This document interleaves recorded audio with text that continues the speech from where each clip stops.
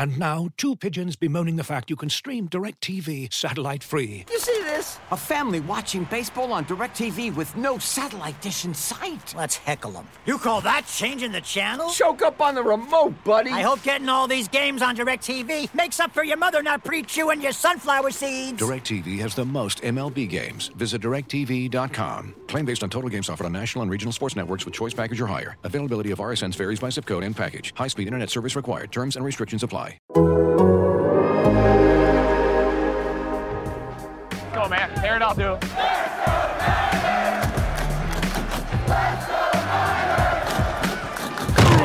You're listening to Here's the Catch with David Lombardi, Matt Barrows, and Dennis Brown on the Athletic Podcast Network. Well, we do not have to beat around the bush anymore. The 49ers are legitimate Super Bowl contenders. They have put it on tape within the context of a game. On Monday night, it was a 38-10 victory over the Arizona Cardinals in Mexico City. That was so impressive for the 49ers. For the third straight game, they shut out an opponent in the second half.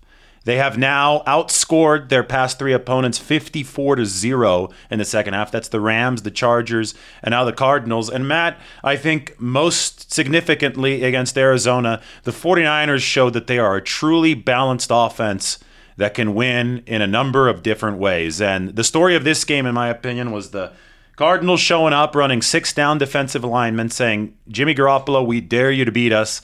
And the 49ers turned around and passed on 14 of 15 plays, which is unprecedented in the Kyle Shanahan era, to set up a run game in the second half where they ran on 7 of 8 plays, and the Cardinals couldn't stop any of it. The pass, the run, nothing. The 49ers were in complete control offensively, hence the 38 points. And when you combine that with a defensive effort, all you can say is that this is a two-way team that seems to be starting to round into form at just the right time, and that means that the 49ers are bona fide contenders. Yeah, one of the hand-wringings that was going on is, the 49ers have all these weapons, but how are they going to juggle that? How are they going to feed all these mouths? Is Jimmy Garoppolo able to do that? And, against the Cardinals, the answer was absolutely yes. I mean, George Kittle was heavily involved, 2 TDs.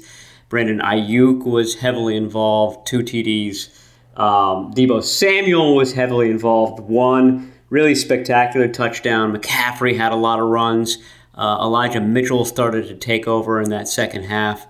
That's how you draw it up, Dennis. And early in that fourth quarter, they were so dominant that you just sensed the Cardinals being demoralized, and their tackling got poor. They essentially gave up, and that's what powerful teams do. I don't know whether the thin air, the altitude was part of that capitulation by Arizona, but that's the first game where I felt like the opponent just raised a white flag, and the 49ers looked very powerful, and to David's point, powerful enough to reach the Super Bowl this year. We talked about this team, and we talked about the weapons and what was going to happen, and the potential, the high ceiling.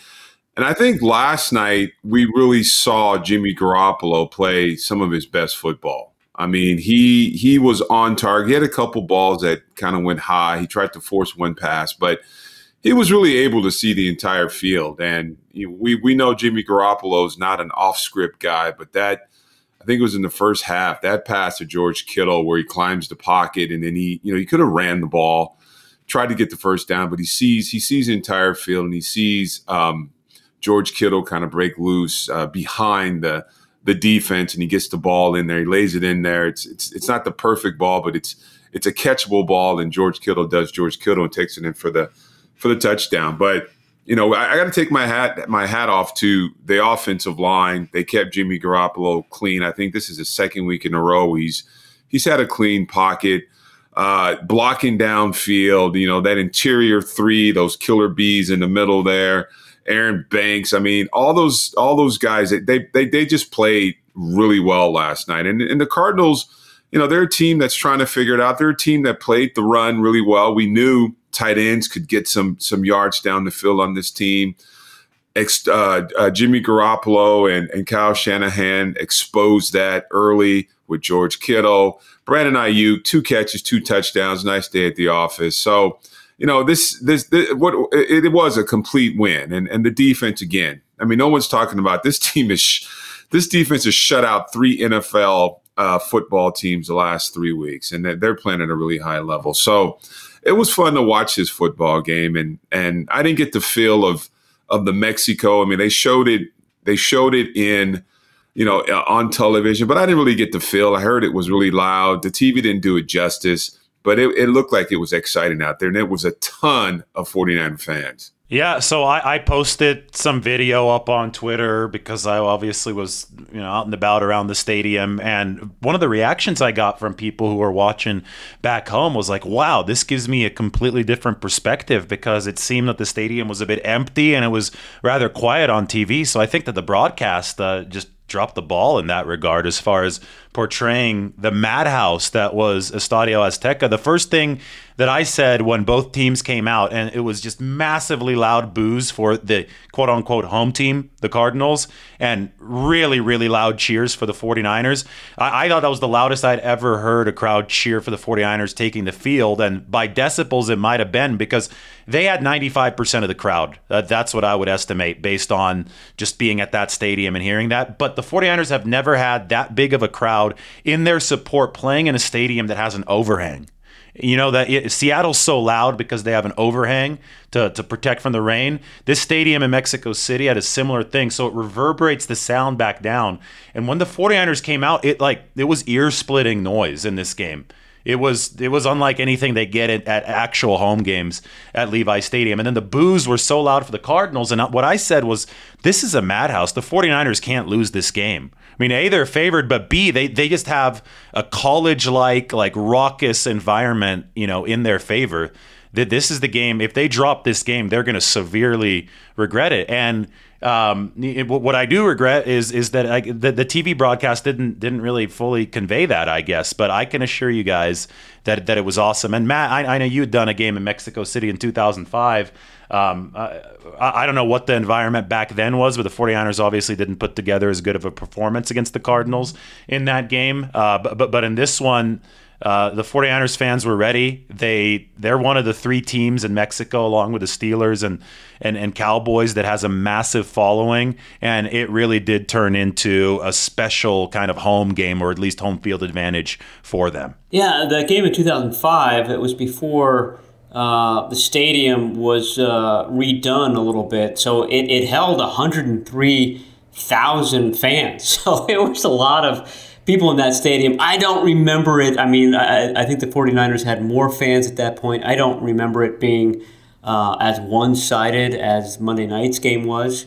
And the 49ers weren't nearly as good. This was 2005. They were coming off a 2-14 season. Alex Smith was a rookie. He got into that game.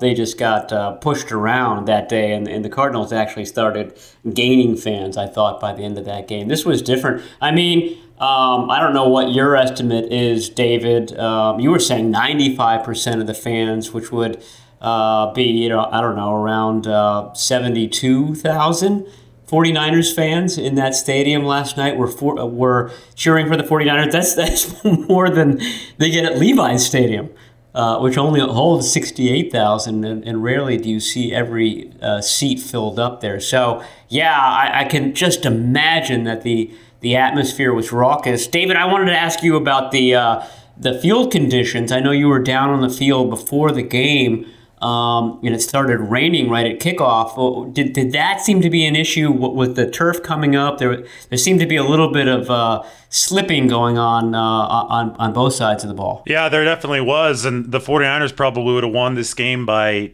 even more had that field been dry. There was a play early on that I thought should have been defensive pass interference, because there was a shove there against Juwan Jennings, but he did appear to either slip or trip on the turf. And then later on 3rd and 13, 49ers had a connection dialed up from Garoppolo to Brandon Ayuk, but Brandon Ayuk just kind of slipped coming out of his break. So that did affect the 49ers in this game negatively, and I think a couple Cardinals players slipped as well. But let's be honest, turf gets wet anywhere. That's even back in the U.S. If it's raining, as it was, not all too much, but start of the game saw some rain.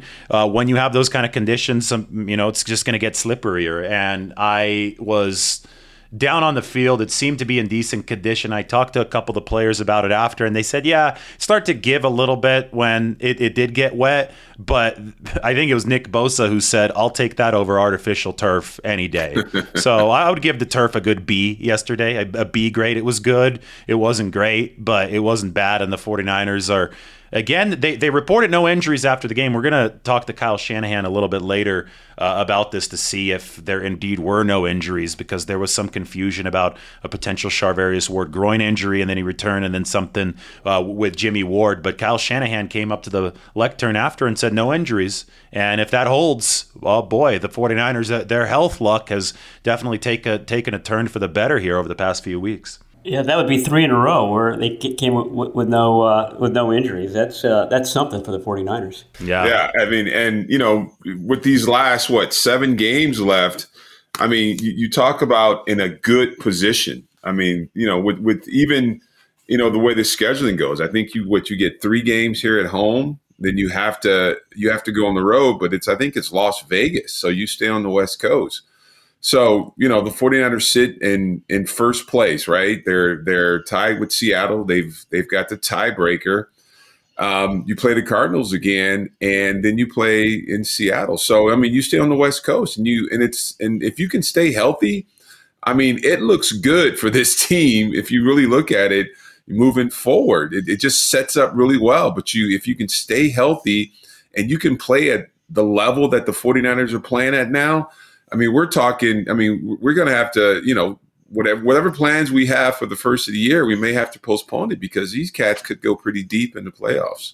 Absolutely. It takes two-way football to survive deep into January, and the 49ers are displaying that two-way football. If you guys want to look at the efficiency stats, I know I bring these up a lot, but ever since they picked up Christian McCaffrey, when I think, that Chiefs game obviously wasn't the best showing for the 49ers. The defense really struggled there, but they started to put everything together in Week 9. But even including that Week 8 game against the Chiefs, the 49ers are a top 5 team, both offensively and defensively, when you look at the DVOA efficiency. And I think, when we zero in on the offense, the transformation has been even more radical thanks to McCaffrey's presence. Before they had him, the 49ers were ranked number 9 pass DVOA, number 26 run DVOA, right? We talked about this a lot on the podcast. Totally imbalanced. That wasn't going to get it done, especially since Kyle Shanahan likes to run so much. That rushing efficiency needed to be better. Well, since picking up Christian McCaffrey, they're number 2 in pass and number 6 in run. So from 9 and 26 to 2 and 6. I mean, they've gone from mediocre on the aggregate offensively, maybe slightly above average, to elite, right? Here over the past few games with Christian McCaffrey. And Matt, when you watch how the 49ers offense operates, it's obvious how they've made this stride. Christian McCaffrey is just such a devastating weapon. He was out in the slot for a lot of the game yesterday. He beats anybody that he lines up against in route running in the slot. And obviously, he goes into the backfield and also gives the 49ers a nice push. And yesterday they passed to set up the run. 14 out of 15 plays were passes. And then, like I said, 7 out of 8 runs to open that second half really just finished off the Cardinals. So McCaffrey has been the game changer that the 49ers have needed. Jimmy Garoppolo has benefited big time from it. And Garoppolo, through those 4 touchdown passes yesterday, is just doing a masterful job at leveraging all the weapons that he now has. And they were good on the outside runs. That was an issue up to Monday's game, is that they hadn't been able to really get those big chunk runs that they rely on offense. And they got one from Christian McCaffrey early. They got one from Deebo Samuel on the touchdown. They got one from Elijah Mitchell late. Big chunk runs down the sideline. They were all to the left side. And for that, I think we need to congratulate Twitter and social media, because I think they pissed off Trent Williams into having the best game of the season. Dennis, I don't know whether you caught this, but there was a lot of chatter about Trent Williams tipping plays, his outside foot supposedly telling defenses whether the play was going to be a run or a pass.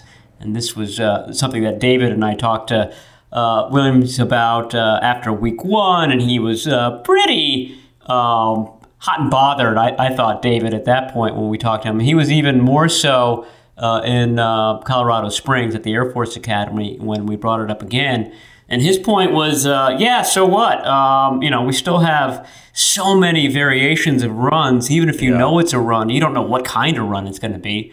And I thought that Trent Williams was just excellent, especially in the run game. He was taking out Budda Baker. He was taking out, 1, 2 defensive backs on a play. I mean, to have a 335-pound guy run down the field 20 yards away and take out a 185-pound defensive back, I mean, that's just agility that you don't see. It's uncommon. But Dennis, I wanted to ask you, in your playing days, did you guys try to look for tips, tells from offensive linemen that told you whether it was going to be a run or a pass? And if you did you feel like that was a win that was important for the defense? I'll let you guys in on something. Offensive linemen always tip what the plays are. And the reason why they get pissed off because they think they're doing such a good job of not showing it. Now, one thing that you do as a defensive lineman, you watch film, and there's always tips. It's run and pass. Now, you figure out the run by the formation, the backfield formation. That's what,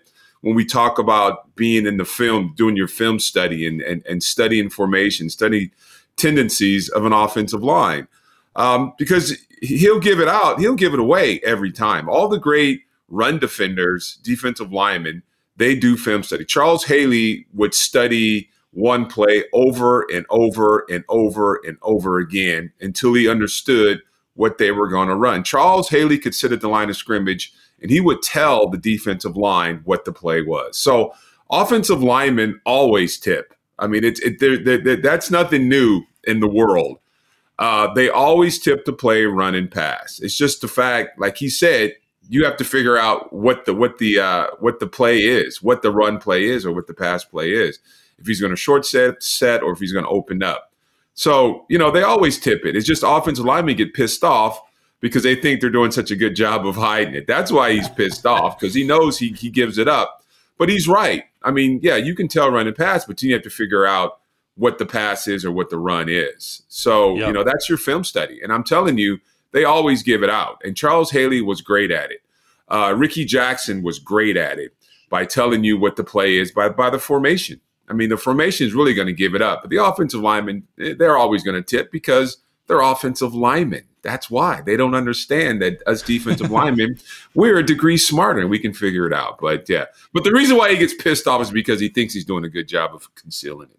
Exactly. I think both of you guys are correct in this assessment. I talked to Trent about it yesterday after the game. Everybody was in a really good mood in the 49ers locker room, by the way, after that one. But what really I think bothered him was that these people get on Twitter and they just act like know-it-alls. They'll go, oh, he's tipping run and pass. I figured out the code. When it's so much more complicated than that. Like Dennis was just saying, it's not, yes, he might be tipping run or pass, but there are 55 different runs and 100 different passes. And it's not that useful for the defense if all that they know is run or pass. They need to know exactly what kind of run it's going to be or exactly what kind of pass it's going to be, or at least in general what the play is going to be, to glean any sort of advantage from that. And that's what Trent Williams pointed out again to me yesterday, was that, I mean, there's so many more variables than the ones that are just presented in viral tweets on Twitter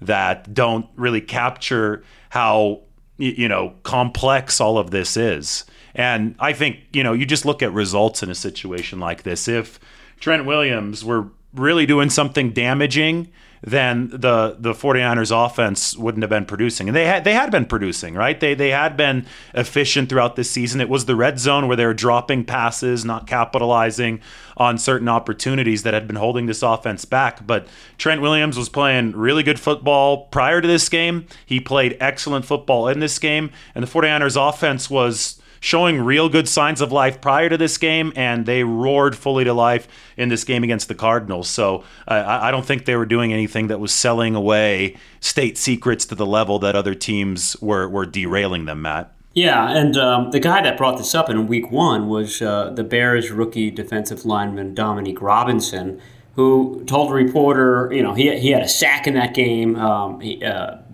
Williams was blocking him on the sack, and he told the reporter that, he knew it was going to be a run because what Williams did with his outside leg, his left leg before the play.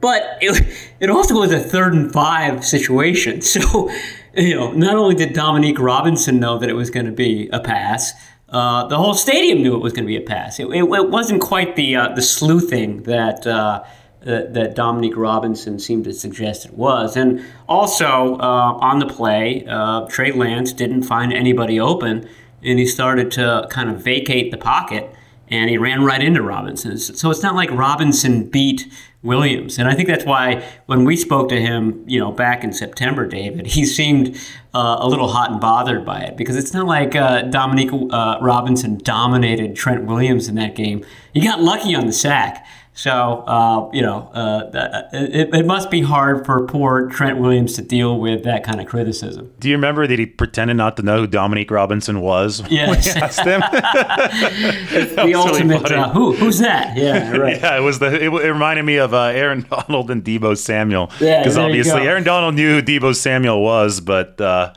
for some reason, I guess maybe he was trying to get in the 49ers' heads back in 2020 when he pretended that he didn't know who Deebo was. I do think that Donald regrets saying that at the press conference, given the damage that Deebo Samuel's done against them since then. Looking for an assist with your credit card, but can't get a hold of anyone? Luckily, with 24/7 U.S.-based live customer service from Discover, everyone has the option to talk to a real person anytime, day or night. Yep, you heard that right. You can talk to a real human in customer service at any time. Sounds like a real game changer if you ask us.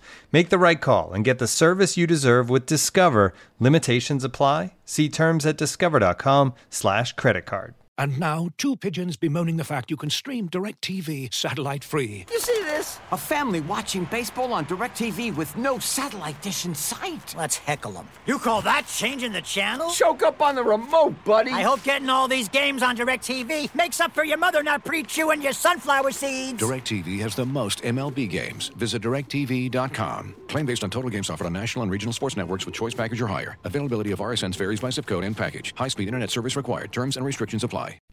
As you've probably heard by now, we've teamed up with BetMGM this season. We'll be using BetMGM lines to make all of our picks, and we'll have special offers for our listeners each week. If you haven't signed up for BetMGM yet, use bonus code The Athletic, and you'll get a 1-year subscription to The Athletic, plus up to a $1,500 first bet offer on your first wager with BetMGM. Here's how it works.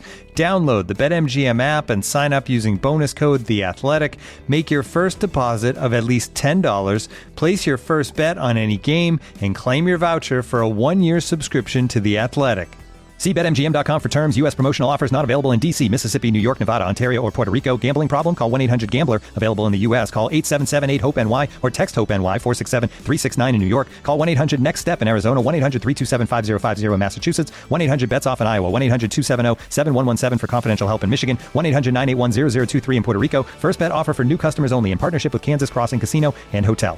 Don't forget, if you haven't signed up for BetMGM yet, use bonus code The Athletic, and you'll get a 1-year subscription to The Athletic, plus up to a $1,500 first bet offer on your first wager.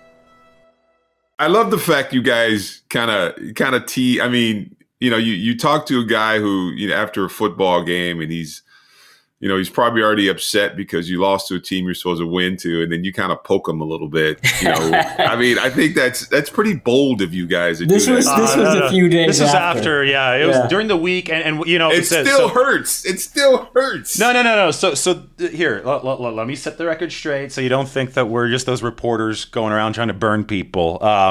There was a massive scrum around Trent Williams after week 1 doing the regular Q&A. And Matt and I said, said, what Dominique Robinson said was interesting to us, so we wanted to ask Trent about it, but we didn't want to put him on blast with all the cameras in his face about it. So what we did is we waited for the scrum to leave, and then we just started talking to him, more casually about that situation. So it just like kind of, this is interesting, I think, probably for some listeners if they want to know how locker room dynamics work. And Dennis, you could probably speak to this because the media was in the locker room during your time with the 49ers. When there is a more like sensitive kind of game planning question that you want to get from a player, I'm sure the player appreciates when a reporter doesn't try to bring up some of this more secretive stuff with 85 cameras in his face. Right. Yeah. And that is appreciated. But it's always, to me, it's always interesting how the locker room I mean, you kind of have to talk to reporters, but some reporters seem to be a little more pushy, because you kind of want that story and you want that, whatever that headlines is. And we have to always, as athletes, be cautious because some of that stuff ends up in other locker rooms. So it's always that dynamic, like you said, is always interesting to me. Especially when I was in the league. It's just interesting how you kind of have to watch what you say and what you say to people. And we should note that Trent Williams has won our Good Guy Award 2 years straight. He's just a really sort of perfect guy to interview because he's not scared to say anything. I mean, he's going to make the Pro Bowl. So he's not walking on eggshells, trying to, please the coaches with what he says. Every response out of his mouth is very thoughtful. So we sort of kind of treat him with due respect because of that. I should note that he was tied, I think, last year, David, with Jimmy Garoppolo for the Media Good Guy Award, which is, basically the player who's most helpful. I mean, to me, my criteria is, do I end up quoting this guy a lot in my stories? And every time Trent Williams opens his mouth, it's valuable stuff. You actually learn something when he's speaking. So he's got a lot of respect from the reporters because of that. Let me ask you guys this: who's the guy that you most dislike talking to in the locker room? There's got to be one. Oh, current or career? No. How about both? Yeah, how about both? Well, Debo is difficult because Debo's Debo, and Debo will get in the mood, and Debo will not have any time for you, and he'll get cranky and storm off, and you got to get Debo at the right moments. Yeah. I'm not saying I don't like him, but you got to use judgment and tact when talking to Debo Samuel. So of the current one, I'd say he's the most difficult guy to interview. And I will say, though, when you do get him in the right moment, usually, high off of the adrenaline of a big win. I still remember after the Seattle game that they won there to close the 2019 regular season. Debo will be really good, but he definitely is one of those guys that you have to time up correctly. So I would share Matt's answer with that one. As far as the best, I think Kyle Juszczyk and Trent Williams. If you ever want to just go and be a sponge and learn about football, just go to talk to one of those two guys. I mean, the football would just come pouring out of them. You talk to them, but just strategy, X's and O's, philosophy. Richard Sherman was the same way back when he was with the 49ers. You'd go up there and you'd learn, Yeah. And all these guys, they're going to be future executives in the league. Kyle Juszczyk, if they want to be, right? If they want to do it, then Kyle Juszczyk is going to be a GM. Trent Williams is going to be a GM. Richard Sherman, if he does, Richard Sherman might want to do the media route instead, but he could be a GM in the future. I think it's impressive when a player who's, on the ground floor, fighting day in, day out, doing all the physical stuff necessary to play. I think it's impressive when a player sees the big picture. Yeah. And all of those guys that I just mentioned really, really see the big picture. And it's a great locker room overall. I mean, for the last, 4 or 5 years, it's been sensational. I thought that Joe Staley really kind of set the tone there, from camaraderie and professionalism. And I think he's passed that along to George Kittle and to Mike McGlinchey and Trent Williams, as we noted, has been a really nice fit. Christian McCaffrey's in that vein now. So very, very easy locker room to cover, I would say. Yeah. And, we're getting kind of away from the game, but I'm just wondering, what did you guys think of, now the game is over?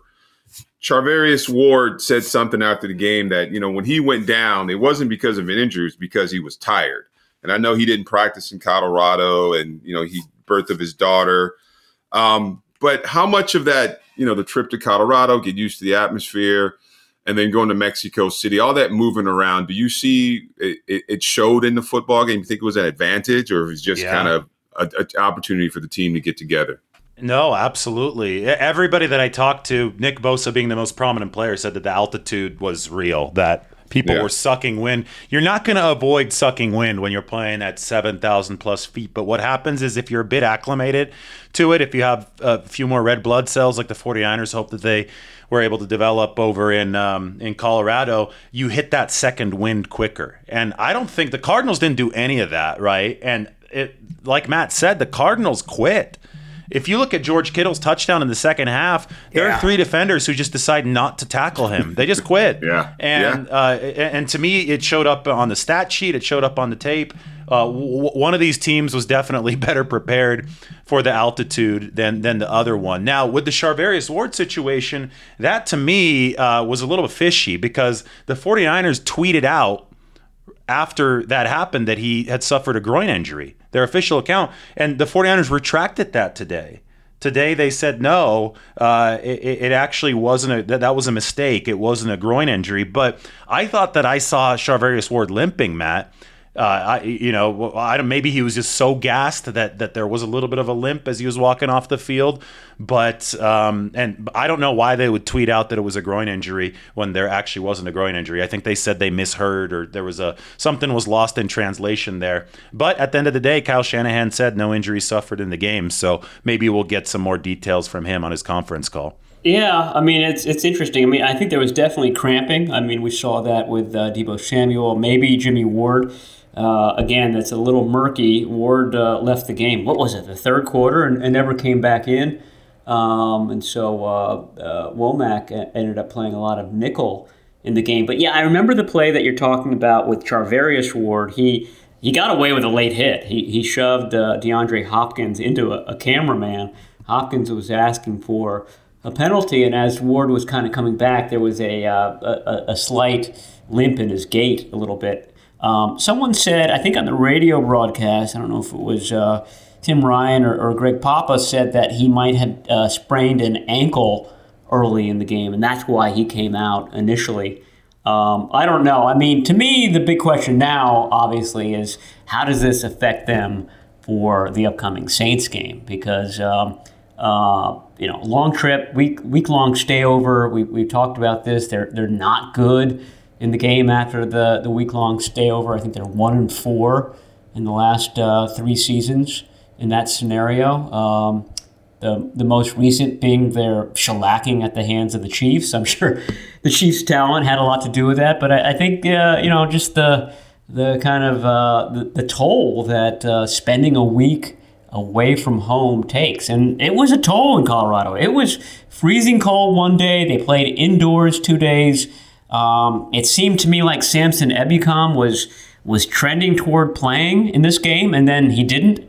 I don't know whether that was related to him playing on the turf. Remember, it was turf that sort of exacerbated an Achilles tendonitis issue that he's dealing with. So they ended up practicing twice on turf. They hate practicing on turf. Turf is their devil. So I don't know. We'll try to get these answers out of Kyle Shanahan in the Monday afternoon or Tuesday afternoon, press conference. But it was a little bit murky injury-wise coming out of that game. But I think, like I said, the big question is how do they react to Saints game? Short week, Thanksgiving. There are a lot of variables here that they got to deal with. Yeah, and the Saints is one of those football teams that can really jump on you. I mean, Andy Dalton's quarterbacking now, but you got Kamara, You have a strong defense, and you got this Snell kid. I mean, you don't know what he can do or how they kind of game plan with him. So, I mean, we talk about the way it lays out, but you've got some tough games still. I mean, you're going to be home. You're going to be on the West Coast. You don't have to travel for a while, but you got some tough games. You got the Miami game. You got Tom Brady coming in, and you got New Orleans this week. So, now you got to get it to this momentum. 3 games. I think it's been a while since the 49ers have won 3 games in a row. But now you got to take this momentum, and then you got to bring it back to the Levi's Stadium, and you got to ride it a little bit. You have to, whatever it was, you did. I still think, even though Colorado was cold and you didn't really practice and you weren't able to get some, good quality. I'm sure it was quality practice, but I think the best part about it is you're able to get together with your group, your team for that week, and then just kind of think football and get back in that football mind to finish up the season. So you got to ride this momentum, and then you got to bring it back, and you got these three games at home, and you got to win these football games. You're in first place now. You have an opportunity, to set up at least to win your division. But these games are important. Here's where you start kind of, getting some wins under your belt. I mean, you've got these 3. If you can just ride this and get, these 3 more, and then you go in, you got to play the Cardinals in Seattle. So it sets up really well, but you got to ride this momentum, and it's a tough team coming in. It was funny. I was talking for a while with Trent Williams yesterday, and then our conversation turned to Thanksgiving because Kyle Shanahan had expressed concern in his post-game press conference that the 49ers will come out flat next week. He said, hey, we're going to be on a short week. We're taking a long flight home to start the short week, and then there's Thanksgiving, so that's going to throw off some rhythm. We're coming off, obviously, a big emotional win. Shanahan legitimately said energy and making sure that level is correct, is at a spot where it needs to be to win. That's going to be a priority this week. And I mentioned that to Trent, and Trent Williams said, that is a concern based on his experience in the NFL. But he also mentioned that the Saints have a lot of big time players that, at least for him, that's something that will allow him to get up for the game, that will allow him to mentally dig in and be ready to go. And he said that's how NFL players think. They see some recognizable star power on the other side of the football, and that gets them going. I think a lot of fans discount a team like the Saints right now because Andy Dalton's their quarterback, and obviously they haven't had the best year, but Trent Williams was not thinking in that way. He was thinking in a way that was very, very reverential, respectful of who the Saints have coming in. So we'll see if the 49ers are able to bounce back quickly from this game, just because it was a tiring trip to Colorado and then to Mexico City, and it's going to be a short week. But at least as far as Trent Williams is concerned, he thinks that they're going to be ready. And then after that, the Dolphins are coming in. And the 49ers will be favored against the Saints. I'm sure they are favored against the Saints. I'm sure that line is already out. I don't know what the line is going to be against the Dolphins, though, because that's been the number 1 offense in football this year. Mike McDaniel's doing a hell of a job. It's a really good team in Miami. That, to me, is going to be a battle, right? And then you talk about Tampa Bay after that. That projects to be a battle as well. And then Seattle. I mean, boy, there's a lot of fun football coming up, Matt. And the 49ers just have to stack as many wins as possible because the road does get tougher as this progresses. Yeah, and I wonder whether this 3-game stretch at Levi's, they love the Levi's surface, they're at home, whether this is finally the stretch where we see Javon Kinlaw and Eric Armstead come back into the fold. I didn't see, Kinlaw didn't make the trip at all, Dennis, to Colorado. They were very leery about plane flights and swelling and playing at altitude and swelling. So he stayed behind in Santa Clara the whole time and rehabbed that knee. Armstead did make the trip. I saw him in a training room one day. I never saw him on the field, but I think we've talked about this in the past. This seems like the stretch of games where, okay, get these guys back on the field. Maybe don't go all out or early on, sort of ramp them up. Because, if there's a weakness on this defense, and it really didn't manifest itself Monday in Mexico City, because I think Kevin Givens played really well. but it has at times over the past month and a half. It's that interior line. If you can get those two guys back to full health, boy, now we're talking about a really, truly dominant defense going down the home stretch. Yeah, and, my big concern with this game was that, Arizona started off that tempo. They weren't huddling up. They're getting right to the ball, right to the line of scrimmage. And I was thinking, those guys in the middle there, they're not getting many breaks. Fourth quarter, they're going to be pooped. And I think Arizona had that mindset, like we're going to wear this front down and then just run the football. And they did a really good job, I think, in the first quarter at least. But then the tides kind of changed a little bit, and the defensive line really started getting after it. And in the second half, you started getting hits on the quarterback. And I know Colt McCoy had a fantastic game against the 49ers the last time he faced him, but not Monday night, not last night. This defensive line started getting some hits on him. I think coverage, he was confused with the coverage a little bit. He had that one interception, and I think after that, it was game over. Nick Bosa gets a sack. Kevin Givens busts through the line and just smacks him. And I think it was a done deal. So this defensive line showed me a lot last night. And the interior, Kevin Givens, showed me a lot. These guys, they started off the game with tempo, but they fought through it. And in the end, they found that second win, or maybe that's why, you go to Colorado and get kind of acclimated a little bit to the altitude. But they found that second win, and they got after the quarterback, and the coverage showed, or the coverage was sticky, and you get another shutout in the second half of an NFL football team. It's super impressive. And then on the offensive end, we opened the show with this, but let's delve a little bit further into it.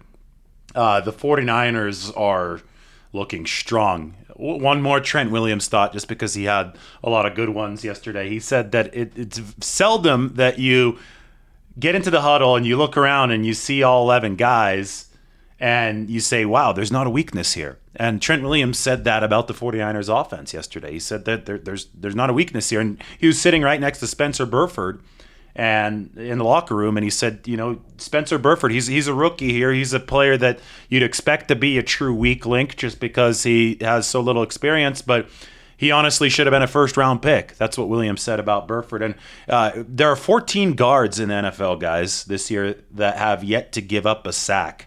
2 of those guards are Aaron Banks and Spencer Burford. And Daniel Brunskill's obviously rotating with Burford. He's also playing really well. We talk about Trent Williams running over Budda Baker and making excellent blocks in space downfield. Well, Jake Brendel, the 49ers center, was 35 yards ahead of the play, or ahead of the line of scrimmage, not the play, 35 yards downfield on Deebo Samuel's touchdown run, and he flattened Budda Baker in the open field. And Brendel's a guy who came out of UCLA several years ago with an awesome athleticism score, and we figured he'd be a really good run blocker in Shanahan's scheme because of his athleticism.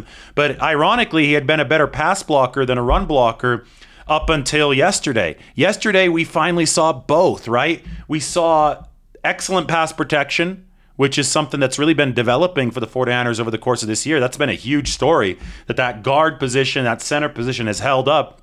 A lot of people thought it'd be big trouble when they lost Laken Tomlinson and when Alex Mack decided to retire. That hasn't been the case. But Matt, they were able to combine that good pass protection with some of those truly wow run blocks downfield. And I think that's symbolic of a balanced offense, an offense that can beat you in the pass and in the run, and that's why they put up 38 points. Yeah, that Brendel block reminded me of the famous Joe Staley block in the 2011 divisional playoff game against the Saints, where Staley just cut down a Saints DB, I forget where it was, the 5-yard line, to get Alex Smith into the end zone late in that game. I mean, that's how far away Brendel was. And like I said earlier, when you're 300 plus pounds and you're able to kind of take out a much smaller, quicker guy, that shows something.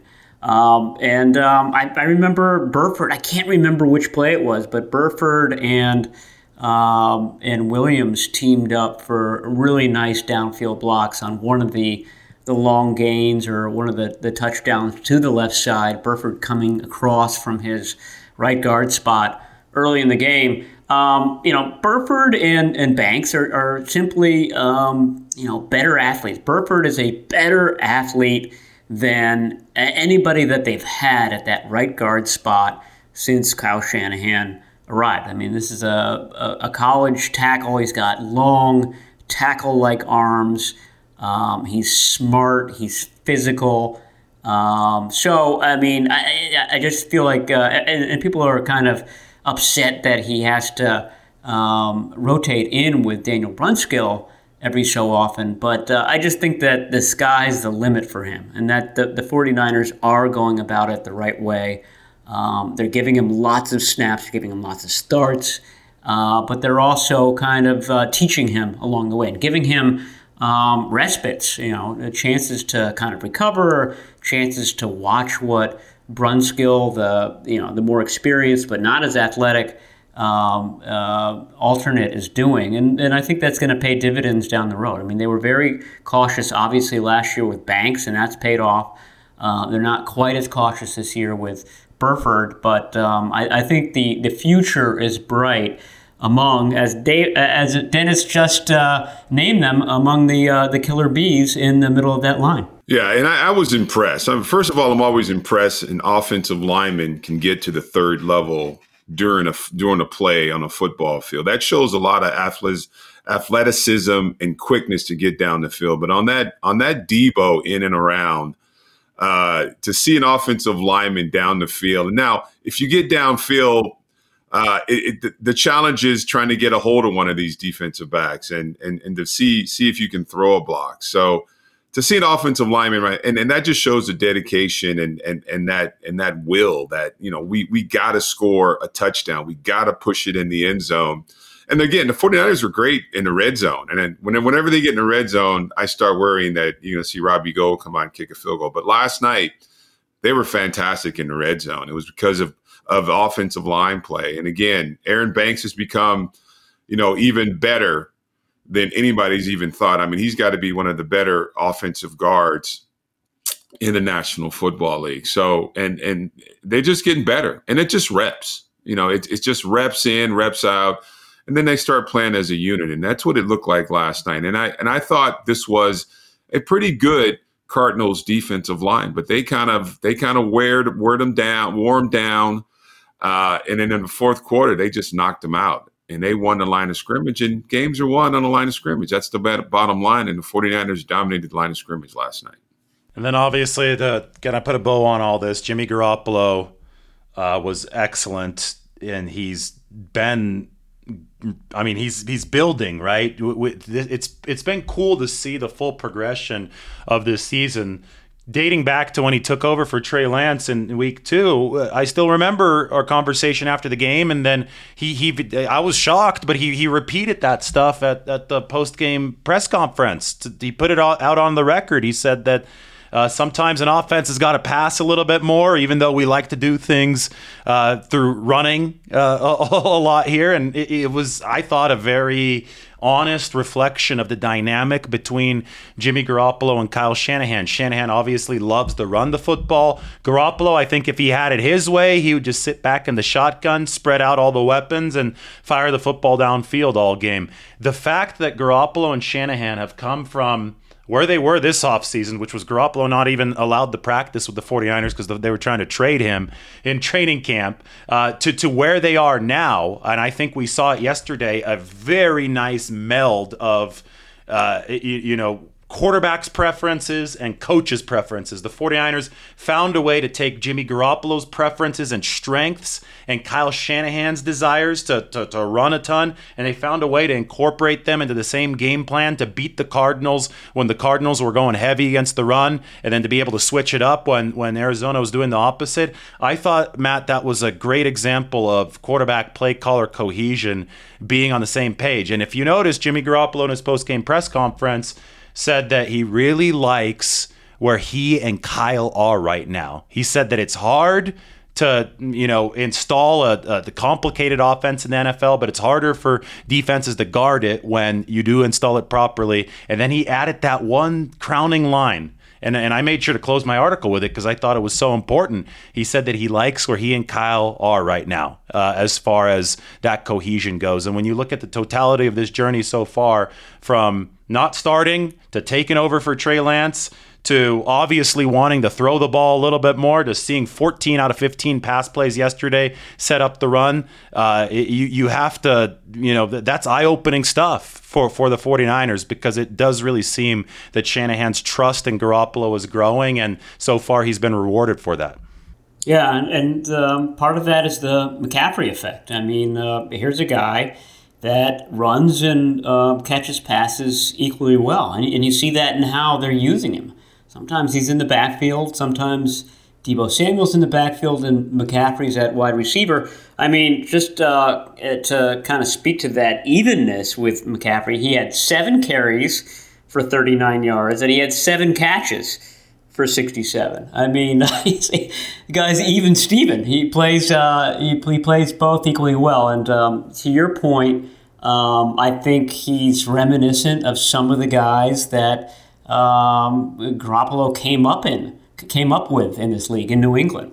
Remember, he played a very kind of open, pass-centric offense at Eastern Illinois, and then they play the kind of the short, quick passing game in New England, a lot of shotgun stuff. So, when McCaffrey's on the field, there's a definite comfort zone for Jimmy Garoppolo. They were very much on the same page in this game, and the same with Kittle and the same with Deebo Samuel. I mean, what I noticed was that they're using McCaffrey as a decoy on a lot of plays too. McCaffrey goes out, motions out of the backfield, and half the defense kind of steps in his direction, which means that there's a ton of space open for George Kittle on the fourth quarter touchdown. There was a sort of a misdirection screenplay to Deebo Samuel in that vein. So, like we said last week, this is something that Kyle Shanahan is definitely going to build on, because each time they have a game and stuff comes on film, they're able to kind of use that to kind of trick the defense into doing some other things. So that's why this home stretch, Dennis, looks so bright. There's still a lot of meat left on that bone for the 49ers to consume. Yeah, isn't it amazing? One player can change the whole scheme or the whole attitude as far as your offense. I mean, Christian McCaffrey is a unique player, but it's amazing just how this offense was struggling. I mean, that before that, that Kansas City game was tough. But now, these last 2 weeks, it just looks like, Jimmy Garoppolo has found his spark. I mean, just one player can change the dynamic of an entire offense. It's just incredible. And I think these last couple games, you've seen Kyle Shanahan really get into his playbook and figure out how to use this one player, like you said, as a decoy. But when he gets the ball, I mean, it's positive yards. So, I mean, that trade just looks incredible right now, because, these last couple games, this offense has been on track. They've been efficient. Third downs weren't so good beginning of the football game, but then they get on track. And Kyle Shanahan, last week you see he can run the ball. He's going to run the ball 40 times. This week he sees he can pass the ball against this defense, and he passes the ball, and he's got that check down. And Jimmy Garoppolo seeing the entire football field. So it's just amazing to me how one player can change the dynamic of an offense and a head coach. Yeah, and it's all connected with complementary football, so I don't think it's a coincidence that ever since McCaffrey has showed up, but the defense is playing better. The offense is, we talked about the efficiency numbers for the offense skyrocketing, but the 49ers are top 5 across the board. It's number 2 offense, number 4 defense, number 11 special teams and DVOA since week 8. And that includes the Kansas City game where the defense just got absolutely roasted, but it's looking more and more like an outlier. And obviously playing Kansas City is an outlier. The Chiefs themselves are outliers with how good that offense is. However, the 49ers may have to beat them again, and they would certainly like that opportunity. So that's something that they have to continue to build toward. Defense still has to get a little bit better. Even the offense was talking about leaving some meat on the bone in this game yesterday. So that's, I think, if you're the 49ers, the mentality that you like to see, right? You want to keep on progressing forward. All right, guys. This is fun. Mexico City was fun as well. I can report that the tacos here were everything they're made out to be. I ate really well. Probably go get some more on my way to the airport. Then I'll be tacoed out for a little while. But hell of a scene in Mexico City. And it definitely seems like the 49ers have taken over the football fans in the country here. I'm sure there's plenty of Cowboys and Steelers fans too. But probably many more 49ers fans here in Mexico than there were at the start of the week based on that performance. Anything else, guys? Did we cover everything? I think we got it all. We got it all. Safe travels, for sure, right? Yeah, thanks. I'm hopping on the direct to SFO. I'm going to fly Aero Mexico this time. We'll see how that is. Either United or Aero Mexico. So I'm going to try Aero Mexico a little bit later this afternoon. All right, cool. For Dennis Brown, Matt Barrows, this is David Lombardi. We will talk to you next time as the 49ers move on to face the New Orleans Saints.